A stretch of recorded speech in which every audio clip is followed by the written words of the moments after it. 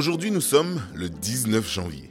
Bienvenue à la Daily Audio Bible, la Bible lue pour vous chaque jour, 7 jours sur 7 et 365 jours par an. Et oui, je m'appelle toujours Hervé et c'est toujours Laurence qui va vous lire de la Bible second 21 aujourd'hui. Nous sommes encore dans le livre de la Genèse et nous allons lire l'histoire de Joseph en Égypte. Laurence, c'est à toi. Genèse, chapitre 39 au chapitre 41, verset 16.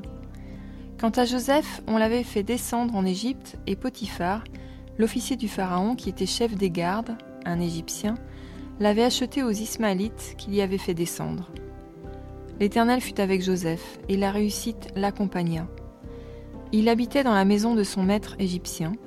Son maître vit que l'Éternel était avec lui et que tout ce qu'il entreprenait, l'Éternel le faisait réussir entre ses mains. Et Joseph trouva grâce aux yeux de son maître. Il l'employa à son service, l'établit responsable de sa maison et lui confia tous ses biens. Dès que Potiphar l'eut établi responsable de sa maison et de tous ses biens, l'Éternel bénit la maison de cet Égyptien à cause de Joseph, et la bénédiction de l'Éternel reposa sur tous ses biens, que ce soit à la maison ou au champ. Il abandonna tous ses biens entre les mains de Joseph, et il ne prenait connaissance de rien avec lui, sauf de sa propre nourriture. Or Joseph était beau à tout point de vue. Après cela, la femme de son maître porta les yeux sur Joseph et dit « Couche avec moi ». Il refusa et lui dit « Mon maître ne prend connaissance de rien avec moi dans la maison, il m'a confié tous ses biens. Personne n'est plus grand que moi dans cette maison, et il ne m'a rien interdit, sauf toi, parce que tu es sa femme. Comment pourrais-je commettre un aussi grand mal et pécher contre Dieu ?» Elle parlait tous les jours à Joseph, mais il ne l'écoutait pas et refusait de coucher avec elle, d'être avec elle. Un jour, il était entré dans la maison pour accomplir son travail, et il n'y avait là aucun des gens de la maison. Elle l'attrapa par son habit en disant « Couche avec moi ». Il lui laissa son habit dans la main et sortit. Lorsqu'elle vit qu'il lui avait laissé son habit dans la main et qu'il s'était enfui dehors, elle appela les gens de sa maison et leur dit « Regardez, il nous a amené un Hébreu pour abuser de nous. Cet homme s'est approché de moi pour coucher avec moi, mais j'ai poussé de grands cris. Quand il a entendu que je me mettais à crier, il a laissé son habit à côté de moi et est sorti. » Elle posa l'habit de Joseph à côté d'elle, jusqu'à ce que son maître rentre à la maison. Et elle lui tint alors ce discours. « L'esclave hébreu que tu nous as amené s'est approché de moi pour abuser de moi. Comme je me suis mise à crier, il a laissé son habit à côté de moi et s'est enfui dehors. » En entendant les affirmations de sa femme qui lui disait « Voilà ce que m'a fait ton esclave », le maître de Joseph fut enflammé de colère. Il s'empara de Joseph et le mit en prison, à l'endroit où les prisonniers du roi étaient enfermés. Il resta donc là, en prison. L'Éternel fut avec Joseph et étendit sa bonté sur lui. Il lui fit gagner la faveur du chef de la prison. Celui-ci plaça sous son autorité tous les détenus qui étaient dans la prison, et tout ce qu'on y faisait passait par lui. Le chef de la prison ne s'occupait pas du tout de ce qui était sous la responsabilité de Joseph, parce que l'Éternel était avec lui et faisait réussir ce qu'il entreprenait. Après cela, le responsable des boissons et le boulanger du roi d'Égypte commirent une faute envers leur seigneur, le roi d'Égypte. Le pharaon fut irrité contre ces deux officiers, le grand responsable des boissons et le chef des boulangers. Il les fit mettre dans la maison du chef des gardes, dans la prison, à l'endroit où Joseph était enfermé.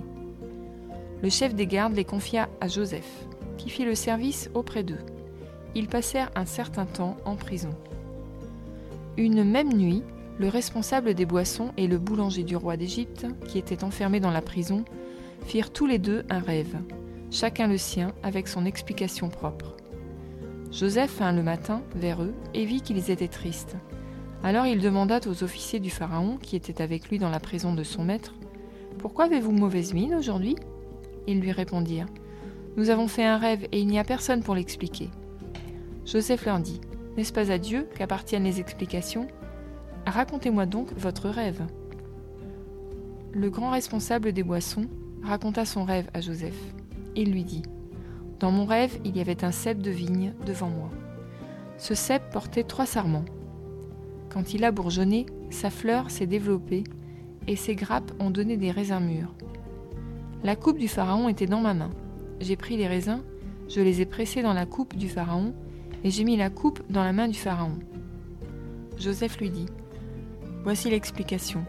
Les 3 sarments représentent 3 jours. Encore 3 jours, et le Pharaon t'élèvera bien haut et te rétablira dans tes fonctions. Tu mettras la coupe dans la main du Pharaon, comme tu en avais l'habitude lorsque tu étais son responsable des boissons. Cependant, souviens-toi de moi quand tu seras heureux, et fais preuve de bonté envers moi. Parle en ma faveur au Pharaon, et fais-moi sortir de cette maison. En effet, j'ai été arraché au pays des Hébreux, et même ici, je n'ai rien fait qui mérite la prison. » Voyant que Joseph avait donné une explication favorable, le chef des boulangers dit : « Dans mon rêve, il y avait aussi 3 corbeilles de pain blanc sur ma tête. Dans la corbeille supérieure, il y avait des plats cuits au four de toutes sortes pour le Pharaon, et les oiseaux les mangeaient dans la corbeille au-dessus de ma tête. » Joseph répondit : « Voici l'explication. Les 3 corbeilles représentent 3 jours. Encore 3 jours, et le Pharaon t'élèvera bien trop haut pour toi. Il te fera pendre à un bois, et les oiseaux mangeront ton corps. » 3 jours plus tard, le jour de son anniversaire, le Pharaon organisa un festin pour tous ses serviteurs, et il éleva bien haut le grand responsable des boissons, ainsi que le chef des boulangers au milieu de ses serviteurs. Il rétablit le grand responsable des boissons dans ses fonctions, pour qu'il mette la coupe dans la main du Pharaon. Mais il fit pendre le chef des boulangers, conformément à l'explication que Joseph leur avait donnée. Le grand responsable des boissons ne se souvint pas de Joseph. Il l'oublia. Au bout de 2 ans, le Pharaon fit un rêve dans lequel il se tenait près du fleuve. Alors 7 vaches, belles et grasses, sortirent du fleuve et se mirent à brouter dans la prairie. 7 autres vaches, laides et maigres, sortirent du fleuve après elles et se tinrent à côté d'elles au bord du fleuve. Les vaches, laides et maigres, mangèrent les 7 vaches belles et grasses. Puis le Pharaon se réveilla. Il se rendormit et fit un second rêve. 7 épis, gros et beaux, montaient sur une même tige. 7 épis, maigres et brûlés, par le vent d'est, poussèrent après eux. Les épis maigres engloutirent les 7 épis gros et pleins. Puis le Pharaon se réveilla. Voilà quel était le rêve. Le matin, le Pharaon eut l'esprit troublé, et il fit appeler tous les magiciens et tous les sages de l'Égypte. Il leur expliqua ses rêves, mais personne ne put les lui expliquer. Alors le grand responsable des boissons prit la parole et dit au Pharaon : « Je vais rappeler aujourd'hui le souvenir de ma faute. Le Pharaon s'était irrité contre ses serviteurs. Il m'avait fait mettre en prison dans la maison du chef des gardes, ainsi que le chef des boulangers. Nous avons tous les 2 fait un rêve au cours d'une même nuit, et chacun de nous a reçu une explication en rapport avec le rêve qu'il avait fait. Il y avait là avec nous un jeune Hébreu, un esclave du chef des gardes. Nous lui avons raconté nos rêves et il nous les a expliqués. Tout s'est produit conformément à l'explication qu'il nous avait donnée. Le Pharaon m'a rétabli dans mes fonctions et a fait pendre le chef des boulangers. » Le Pharaon fit appeler Joseph. On s'empressa de le faire sortir de prison. Il se rasa, changea de vêtements et se rendit vers le Pharaon. Le Pharaon dit à Joseph : « J'ai fait un rêve. Personne ne peut l'expliquer. Et j'ai appris à ton sujet que tu peux expliquer un rêve après l'avoir entendu. » Joseph répondit au Pharaon : « Ce n'est pas moi, c'est Dieu qui donnera une réponse favorable au Pharaon. »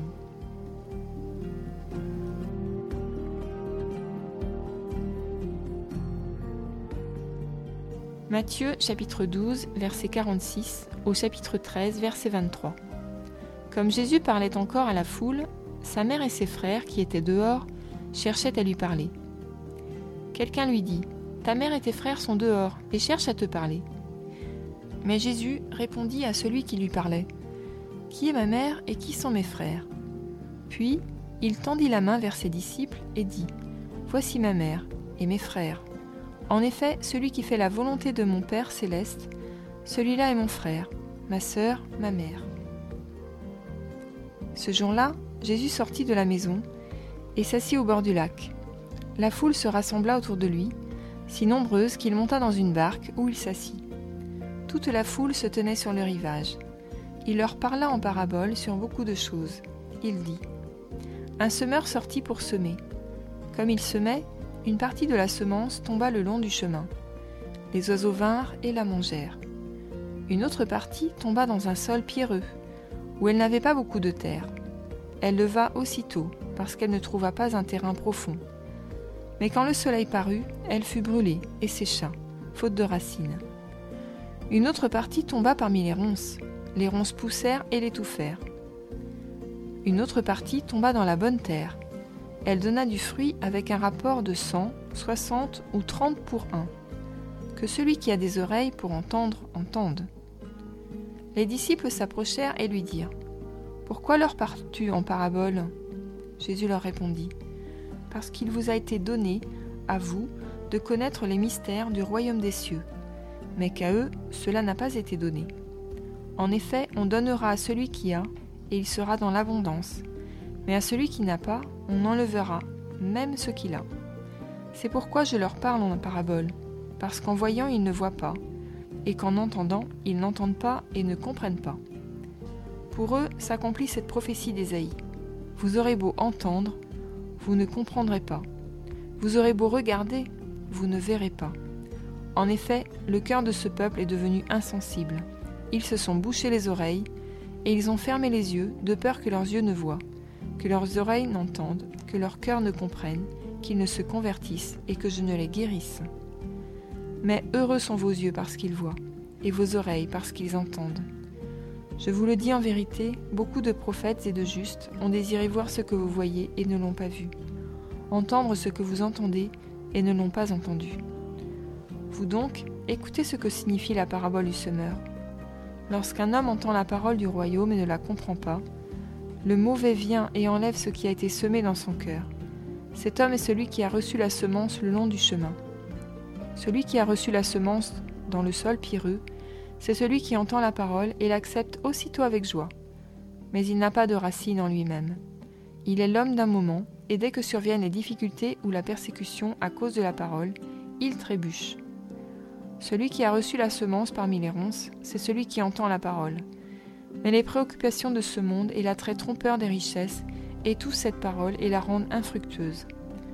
Celui qui a reçu la semence dans la bonne terre, c'est celui qui entend la parole et la comprend. Il porte du fruit avec un rapport de 100, 60 ou 30 pour 1.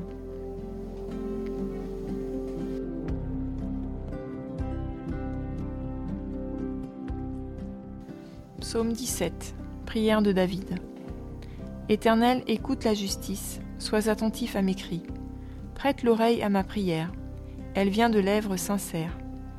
Que mon droit paraisse devant toi, que tes yeux voient où est l'intégrité.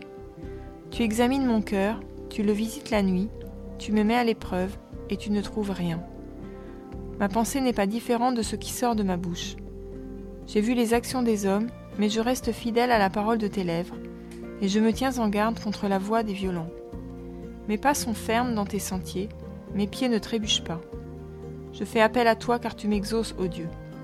Penche l'oreille vers moi, écoute ma parole. Montre tes bontés, toi qui interviens et sauves de leurs adversaires ceux qui cherchent refuge en toi. Garde-moi comme la prunelle de l'œil. Protège-moi à l'ombre de tes ailes, contre les méchants qui me persécutent, contre mes ennemis qui me cernent pleins d'acharnement. Ils ferment leur cœur à la piété. Ils ont des paroles hautaines à la bouche. Ils sont sur nos pas. Déjà ils nous entourent. Ils nous épient pour nous terrasser. On dirait un lion avide de déchirer, un lionceau aux aguets dans son repère. Lève-toi, Éternel, marche à leur rencontre, renverse-les. Délivre-moi des méchants par ton épée. Délivre-moi des hommes par ta main, Éternel, des hommes de ce monde. Leur part est dans cette vie, et tu remplis leur ventre de tes biens. Leurs enfants sont rassasiés, et ils laissent leur superflu à leurs petits-enfants. Quant à moi, couvert de justice, je te verrai. Dès le réveil, je me rassasierai de ton image.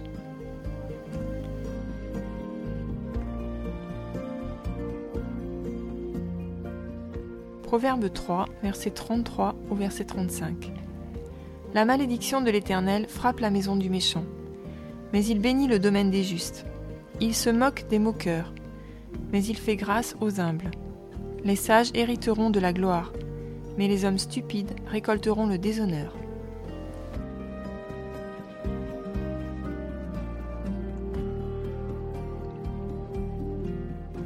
Merci Laurence pour cette belle lecture. Alors si nous lisons attentivement l'histoire de Joseph que nous venons d'entendre, il nous donne un aperçu de la façon dont Dieu travaille, souvent dans nos vies. Joseph, c'est une personne exceptionnelle dès sa jeunesse. Ça, on peut tous en convenir. Il a vécu une vie pleine de hauts et de bas. On peut aussi se retrouver là-dedans, même si ses hauts étaient très hauts et ses bas étaient aussi très très bas. Mais malgré le fait qu'il marchait avec Dieu, il a connu de nombreuses épreuves. Et beaucoup de ces épreuves, il faut le dire, semblaient complètement injustes. Cependant, comme l'histoire de Joseph se déroule, la manière avec laquelle elle se déroule nous fait comprendre comment Dieu choisit parfois de travailler dans nos vies. Et cette manière peut ne pas toujours être évidente de prime abord. Dieu choisit de travailler dans nos vies, ça c'est un fait, mais nous ne comprenons pas toujours le pourquoi et le comment. Au lieu de cela, notre foi nous oblige à regarder au-delà de nos circonstances et de voir comme une sorte de panorama, de plan souverain de Dieu, une vision globale. On n'aura jamais la vision globale de Dieu. Et c'est pourquoi, peut-être un petit peu comme Job, qui a été repris par Dieu à la fin du chapitre, nous ne devons pas avoir l'arrogance de remettre en question les décisions de Dieu, parce que Dieu était là le jour de la création du monde, et il est encore là aujourd'hui. Il gère nos vies, mais il gère aussi la vie des milliards de personnes qui habitent sur cette terre. Mais si on revient à Joseph, on se rend compte qu'il a enduré des choses très difficiles, des choses très dures, et encore une fois, injustes. Mais pourtant, il est resté fidèle à Dieu, et Dieu l'a récompensé. Je crois que Joseph, c'est l'un des plus beaux exemples que l'on trouve dans la Bible de foi, de persévérance, d'amour, de pardon.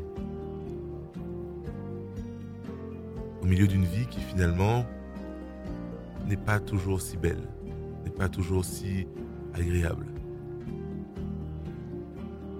Alors, essayons de trouver, à travers de cette histoire, un exemple, un encouragement pour nos vies, à nous. Prions. Père Céleste, nous te remercions pour cet exemple que tu as voulu nous laisser au travers de la vie de Joseph. Nous voulons, au travers de cela, reconnaître que tu as un plan pour nos vies, un plan souverain, que tu n'es pas obligé de nous révéler en avance. Ce, par contre, que tu nous as révélé en avance, c'est combien tu nous aimes. Aide-nous à nous rattacher à cela, à te faire confiance, à nous appuyer sur toi, à trouver de la consolation en toi, afin de pouvoir continuer à avancer sur le chemin de la vie, malgré les difficultés.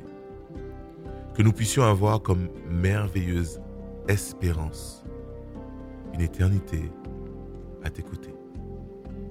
Permets-nous, Seigneur, de toujours apprendre à compter sur cette espérance.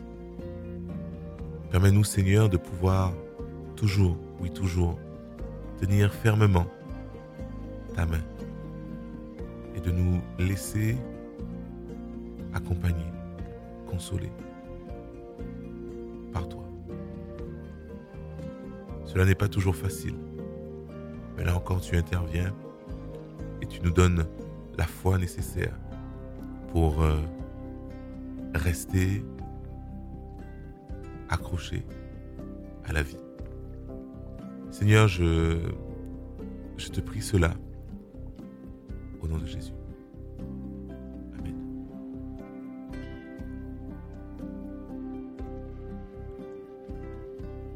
www.dailyaudiobible.fr. Je vous rappelle de nouveau l'adresse de notre site internet où vous pourrez trouver pas mal d'informations concernant notre ministère. Voilà, c'est tout pour aujourd'hui. C'était Hervé Anneville, qui comme toujours était avec vous aujourd'hui. J'étais accompagné de Félana qui nous a fait la lecture. Je vous attendrai demain pour la suite de notre lecture. Dieu vous aime, ne l'oubliez pas, et il veut vous accompagner dans votre vie tous les jours.